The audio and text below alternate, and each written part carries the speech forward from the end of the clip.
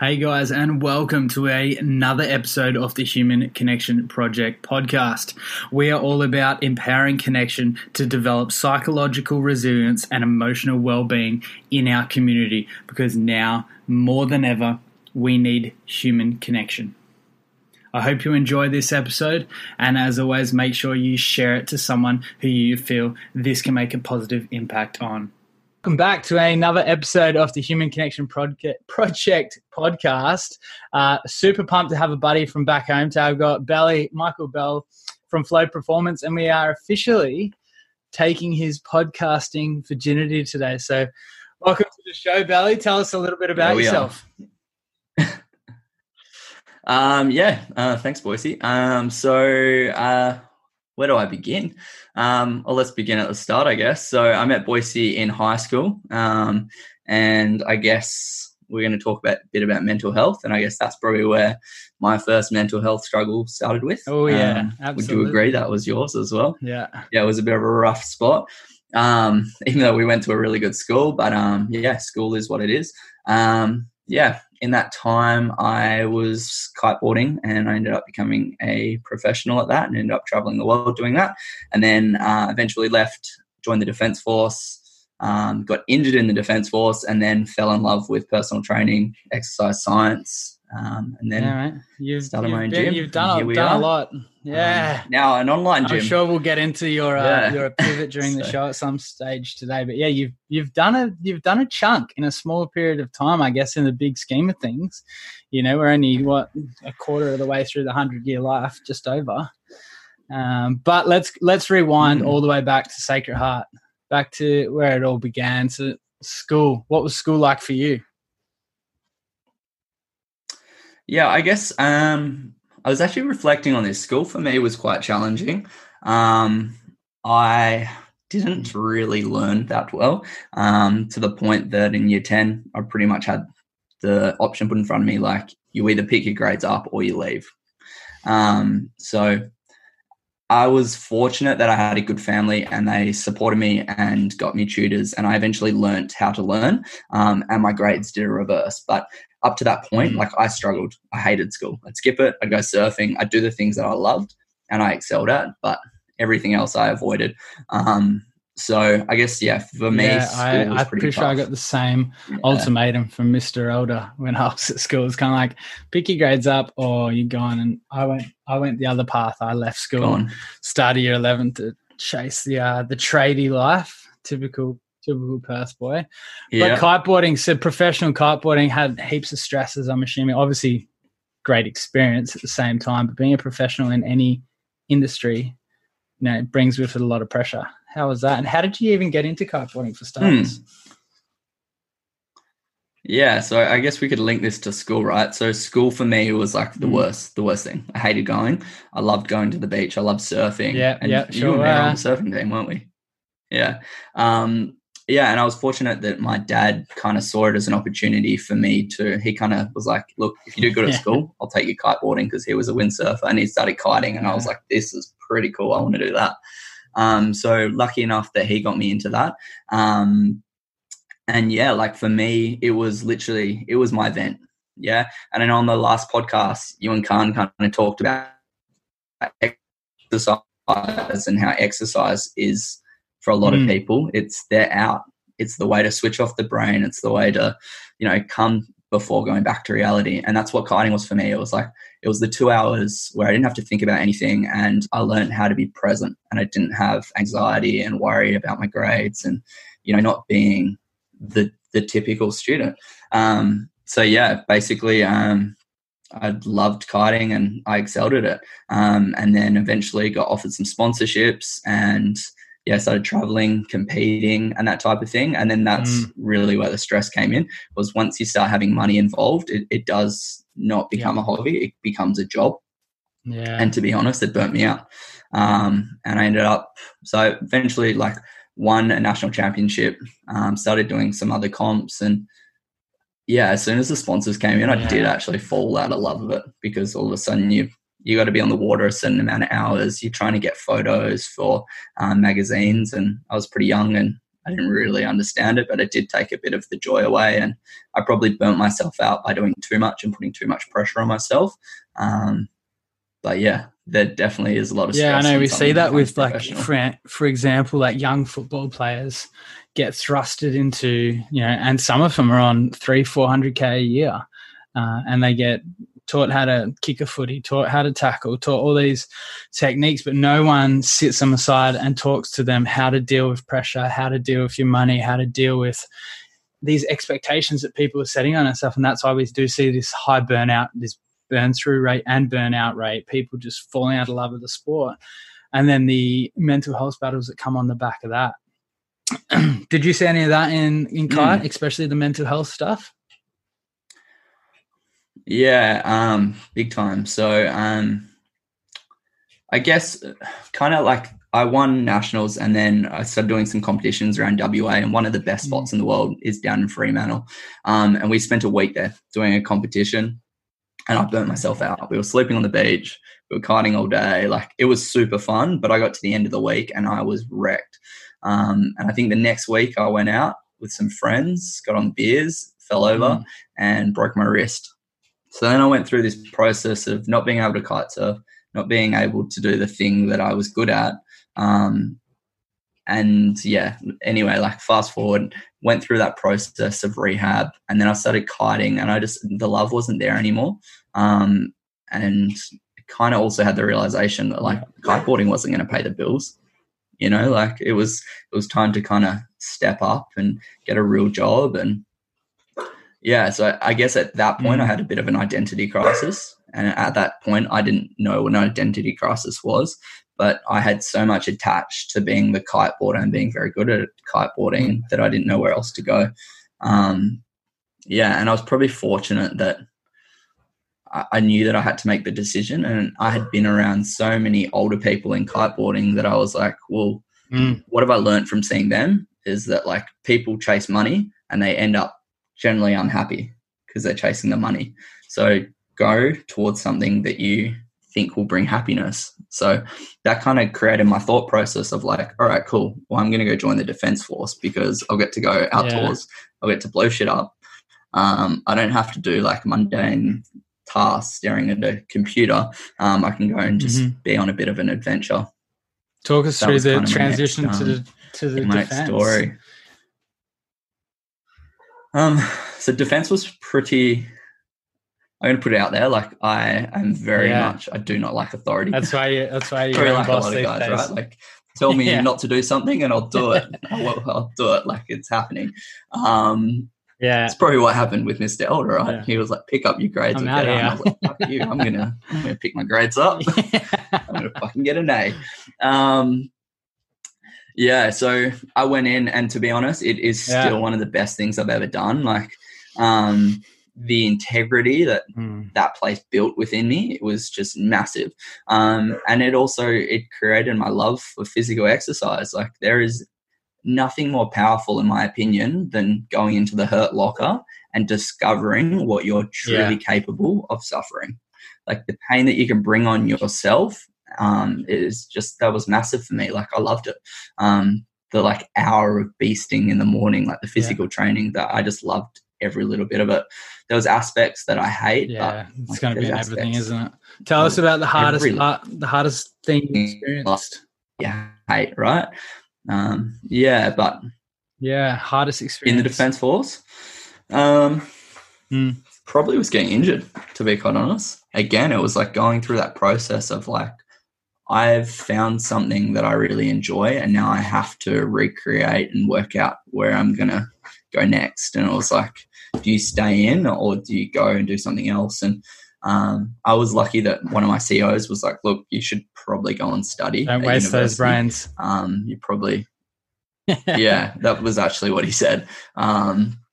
And at that point I was like, yeah, cool. I actually want to step into more of a leadership role. And he kind of said that, like, go to university, and then if you want to come back in as an officer. At which point I'd been through rehab in the Defence Force, and I had really fallen in love with that. And I wanted to learn more about the rehab and try and understand how I had been injured and how I could stop that from happening. And my thought process was maybe I'll go to university and then come back and study how we could best periodize training so people don't get injured in that initial. So that's obviously led phase. you to Flow Performance, which is a gym based out of Perth. Tell us about that, but not so much tell us about the gym, but tell us about the design around it and the community you've built, because I know that's a massive one for you. Yeah. Well, I could link this back to kite surfing, right? So kite surfing for me was a state of flow. Yeah. So being like optimally aroused and just being totally present with everything. The other thing that kiting really opened my eyes to was there was such a great community on the beach. Like you'd walk down onto the beach and you know everyone's names. You'd finish a session, you'd have a beer and you'd just debrief for the day. And it was one of the coolest things still to this day that I've been around. And that was one of the things that we really wanted to bring within Flow Performance. Was we didn't want it just to be a gym. We wanted it to be a place where people could come and hang out and have a second family, like best hour of their day. And to be honest, I think that is what we've created. Like, even though we've switched to an online platform, like Friday afternoons is have a beer with everyone. Like, I don't know many gyms that sit around and have beers after a workout like it. So we've got a wicked community, and you know, the proof is in the pudding, and where you kind of see people come in and they've been there for 6 months and they didn't know anyone when they walked through the door, and now all of a sudden they're hanging out on the weekends outside of the gym. What's been the kind of the human connection journey that your clients have been through there? Because obviously Friday afternoon beers is a massive element to that, and the community you've built emulates exactly what we're trying to do with the Human Connection Project. How have you guys built that, and what do you think has been the key pillar to bringing people together? Yeah. What does leadership mean to you? You know, like... Good question. I knew this was coming. Leadership is what I kind of saw in the Defence Force. There's two types of leaders. There's leaders who lead from the front and lead by example. And then there's leaders that bark orders and kind of tell you what to do, but generally don't follow what they're saying you should be doing. Like for me, and I know Jacob as well, like we try and lead from the front, and we just let our actions hopefully create what we want to see in others, whether that be through like inspiring people to train a little bit harder, or to set bigger goals, or to just connect with people. Like one of the big things we do at Flow is like ourselves, all the staff will call our clients each week and check in. Like if they haven't shown up, then we're calling to say, hey, what's going on? Like, are you okay? Can we help? Do you need us to like provide you with something to make your experience better? What's going on outside of the gym? How can we help? So just asking those questions. And you and Khan actually talked about it, being a fixer. I think one of the biggest learnings from opening the gym is we're not here to fix people. We're here to ask the right questions and guide them on their journey, as opposed to being like, do this, do that, follow my meal plan. It's more of like, well, why do you want to follow a meal plan in the first place? What's the why behind things? I think people get lost. I've obviously, the same as you've been in the fitness industry for longer than I can remember, and people get lost in what they're trying to achieve. They become outcomes based instead of input based. I want to get to, let's use exactly what you guys are doing right now. You and a few of your mates are trying to get to 100 kilo snatch, but I can guarantee you the reason you're doing it is not to get 100 kilo snatch. It's to stay connected during these difficult times and to keep each other accountable and all these other little inputs. So that's what I think the fitness industry needs a shake up now. It's not a bad thing to want to run a 4-minute K, and it's not a bad thing to want a 100 kilo snatch, but we need to make sure we're all doing it for the right reason. Are you seeing that in the fitness industry at the moment? Yeah, 100%. So I actually did a lecture to our clients on this on Tuesday night. So talking about like outcome-based goals versus process-based goals. So pretty much like what you just said, like you can have the outcome of the snatch, and that's the outcome, but you actually have no control over you snatching 100 kilos, or you have no control over your weight. You have control over the process that gets you to the outcome, right? And like everyone knows this, when you achieve a goal, it never feels as good as you expect it to feel. Yeah. Where it feels really good is going through the process of changing your identity to become the new version of yourself. Yeah. So I think like that's something that I've been through it myself. Like I used to be so outcome orientated. It was like win a national championship, get a high distinction at uni. Like it never feels that great. But what does feel good is going through the struggles of becoming the person that gets those HDs or becoming the person who opens a gym. You know, it's the process of that continuous development and growth that I always find I'm the happiest when I'm growing. Yeah. It's when I'm stagnant. That's when those mental health issues start to creep in and you start playing with it. When you how does Belly feel when he's happiest? Explain that to us in context. Oh, great question.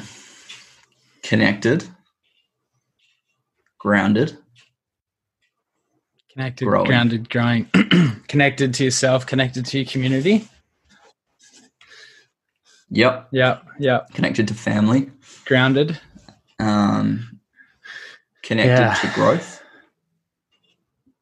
And then, grounded. Like I'm definitely the type of person who continuously wants to grow, but that also has a negative effect because you're always chasing something. Yeah.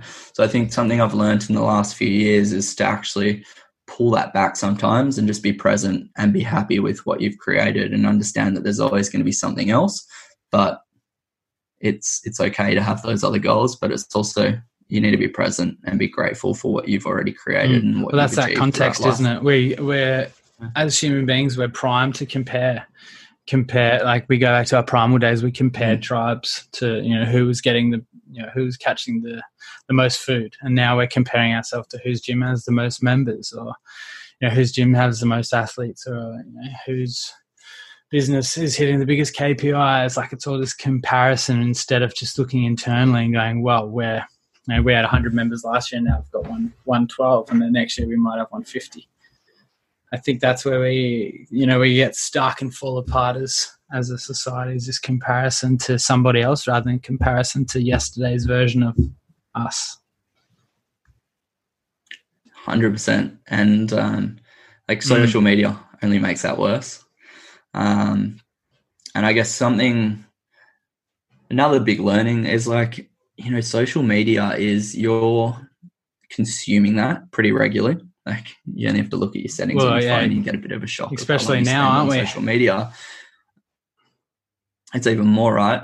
So it's like you're consuming, and the people you follow, you're either consuming positive information or negative information, and you can either see that as a comparison, or it can be a positive thing depending on who you're following.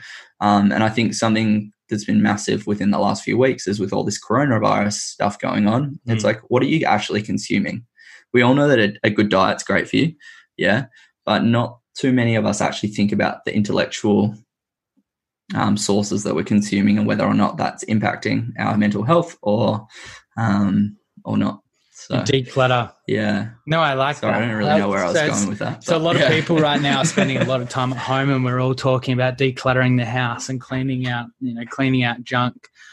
But where you're going is telling people we need to be decluttering and cleaning out who we're following, like what media we're following. Are we watching the devil's media, or are we watching educational pieces by educational people? That's where we need to head. Yeah. Exactly. What's human connection meaning to you right now in WA? Because I know, Belly, you've run a couple of our walk and talks now, which has been fantastic. And they're obviously on hold for a little bit while we figure out coronavirus, which is another podcast in itself, the amount of experts we have when the smartest people in the nation don't quite understand it yet. I guarantee you the person walking down the aisles of Woolworths telling you what's happening knows exactly what is going on. But Human Connection Project, what does it mean to you in WA? And not so much Human Connection Project as in this business, but just human connection as a societal movement. Yeah, so I guess human connection to me is being vulnerable. Yeah. I truly believe that greater connection is created through vulnerability, and it's through sharing experiences so the other person's comfortable to share their experiences. And from just my own experience, like the more that you share with people, the more they open up and the more they connect with you. So I really believe that human connection is brought through vulnerability, and that's generally how I try to approach it. And that's definitely something that we try to create within the gym, creating a safe space with the human connection and the walk and talks. Like, it is literally creating that safe space where, again, you lead from the front and you open up and you show that you are human and you're going through these struggles, and, life does ebb and flow. Like, you're going to have great days, you're going to have bad days. And it's showing people that, again, if they do want to compare that, hey, let's compare, I have shit days too. Yeah. Let's talk about it. Let's get it out of the head and let's verbalize it so that we can process it together. What we talk about is that our school programs a lot is that our parents, and myself included as a kid, I'm sure they did this to protect me. When things were bad, parents have a tendency not to express exactly how bad it is to their kids because they're scared of how it's going to affect them, which is fair enough. But right now, we need to make sure our kids are seeing what's happening in the world, because this is an opportunity for us to build resilience in our youth, which we haven't had a resilient youth probably since our parents were kids. Like, our era was raised like with a lot less resilience within our, we had everything, and I don't mean that financially, but we were safe. We weren't really under threat ever. You and I lived on the coast, like life was peachy, but kids today going through coronavirus are going to experience this, and it's going to build so much resilience in them. And we need to just, I guess, make sure we harness that opportunity. Are people in Perth, actually feeling how bad this is? Because we talked offline how you saw hundreds of people walking along the coastline right before lockdown, and it's the same over here. Do you think Perth's taking this seriously? Like a few weeks ago, no, like not one little bit. I've seen a reduction in the coast when I have been driving along. So fingers crossed. Yes. I think it is. I think everyone's just kind of seeing it gradually get worse and worse, and people are starting to take it more seriously. I know our clients have definitely, there was definitely a switch. People were like not taking it seriously. It was a bit of a joke. And then people were like, hey, I'm not coming in. Like, my family are older, they're at risk. If I get it from someone in the gym and bring it home to them, like that could effectively be me taking their life because I've passed it on to them. So, I know within our gym, there was definitely a big movement of people like, I'm going to stay home. And it definitely kicked us as leaders being like, all right, cool, we're going to take this more seriously. If they're worried about their family, then this is a space that could spread it quite quickly. Like, let's get on top of this and let's move to a different platform. And one of my good friends, Mel from Athlete X, he actually said this. He's like, the goal's the same. We're just playing a different game. Like, we still want to win through coaching, but we've just got to change the platform that we're playing it on. And we've just moved to an online platform, and the feedback's been amazing. People are loving it. So we're keeping everyone safe. They're still getting their exercise. They're still getting their connection. Like, what else do you want to do? I think, this is an opportunity, and we talk, and we're obviously the voice of human connection. This is an opportunity for us to change the way society sees human connection. Like, you and I have known each other for years, right? And we've jumped on heaps of calls and sent heaps of messages over the years, but I don't think we've jumped on a video call once. Like, people are becoming more connected. And I've always been, someone who said we're so digitally connected, yet as human beings we're so disconnected. But unfortunately, this is all we have right now, this means of digital connection. So we need to really be leaning into that and sharpening the metaphorical saw blades of what it means to be connected to each other. 100%. And we're visually talking to each other right now. You talk about like an audio. Like, I can't remember the figures. My girlfriend's gonna kill me. She's a speech pathologist. But like, we visually communicate, and what is it? It's like 80-something% is through visual stimulus, right? I think it's so powerful. And like, I've been doing all my coaching calls via Zoom and I'm really enjoying it, and I love it. I actually Yeah, like I'm really, really loving it. And I used to do them all by the phone. And I actually think when this all kicks off, or finishes, sorry, I'm Yeah. 100% going to be getting on Zoom. Well, You just get to have a yarn, and all of a sudden, like a serious topic doesn't have to be serious because we can actually like see I each other and guarantee you, if communicate a I'd little called bit you up and wanted more in to talk depth. about mental health over the phone, we would have been a lot more serious. But when you see each other, it's like, oh yeah, it's familiar face, familiar tones.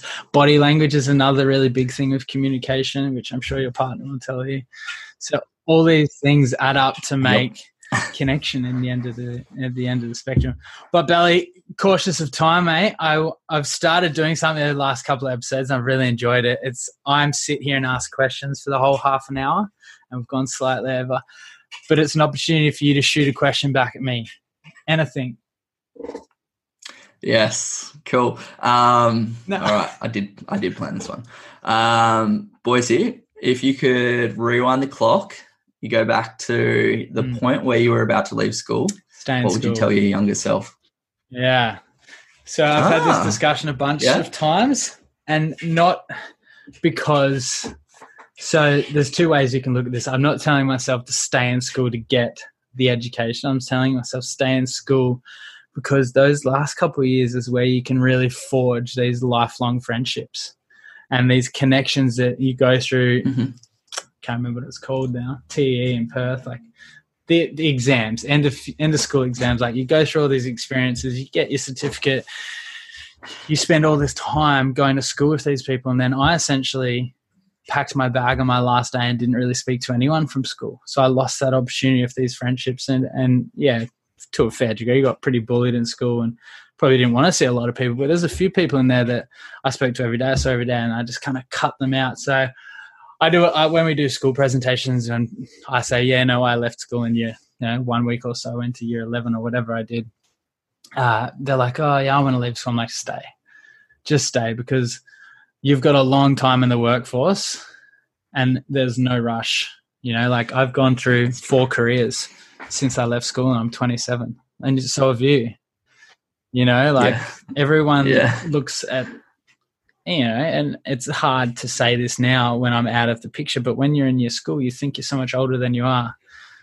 You're so young. You've got so much to learn. You're so malleable still. And those last couple of years, I guess, are so fundamental to who you are as a person coming out of it, which is why I probably had to go through years of being a carpenter to finally figure out who I was and why potentially, you had to really turn your grades around to figure out who you were. And it's an interesting concept, and no one's ever actually kind of straight up asked me, what would you say to young Matt? But I would say stay in school, young man. Yeah, right. Interesting. Well, my parents would be happy because I saved them a ton of money. Yeah, that is true. Hey, tell us, where can everyone find you, especially now more than ever, our Perth listeners? Where can they get in contact with you if they want to be a part of the community and stay fit during this COVID situation? Yeah, just reach out to us at flowperformance.com.au or jump on Instagram and you have a look at flowperformance_, or direct message me at michaelbell_, and more than happy to have a chat and help you out. In the description so everyone can track you down. Podcaster in the show notes. Belly, thanks for coming on, mate. It's been really good to connect again. Stay safe out there. Wash your hands, and we'll get our walk and talks cranking up in Perth again soon. See you, brother. Thanks, Boise. Thanks, guys. Hey, guys, and thanks for listening to another episode of the Human Connection Project podcast. I know and we know times are very difficult and, dare I say it, unprecedented right now. So I would urge you now more than ever to lean into your friends, lean into your community, and make sure we're connecting to each other, because we will make it out of this, but we need to be standing metaphorically hand in hand right now. If this has stirred any emotions to you, please make sure you reach out to a loved one or Lifeline on 13 11 14. And remember, how good's living.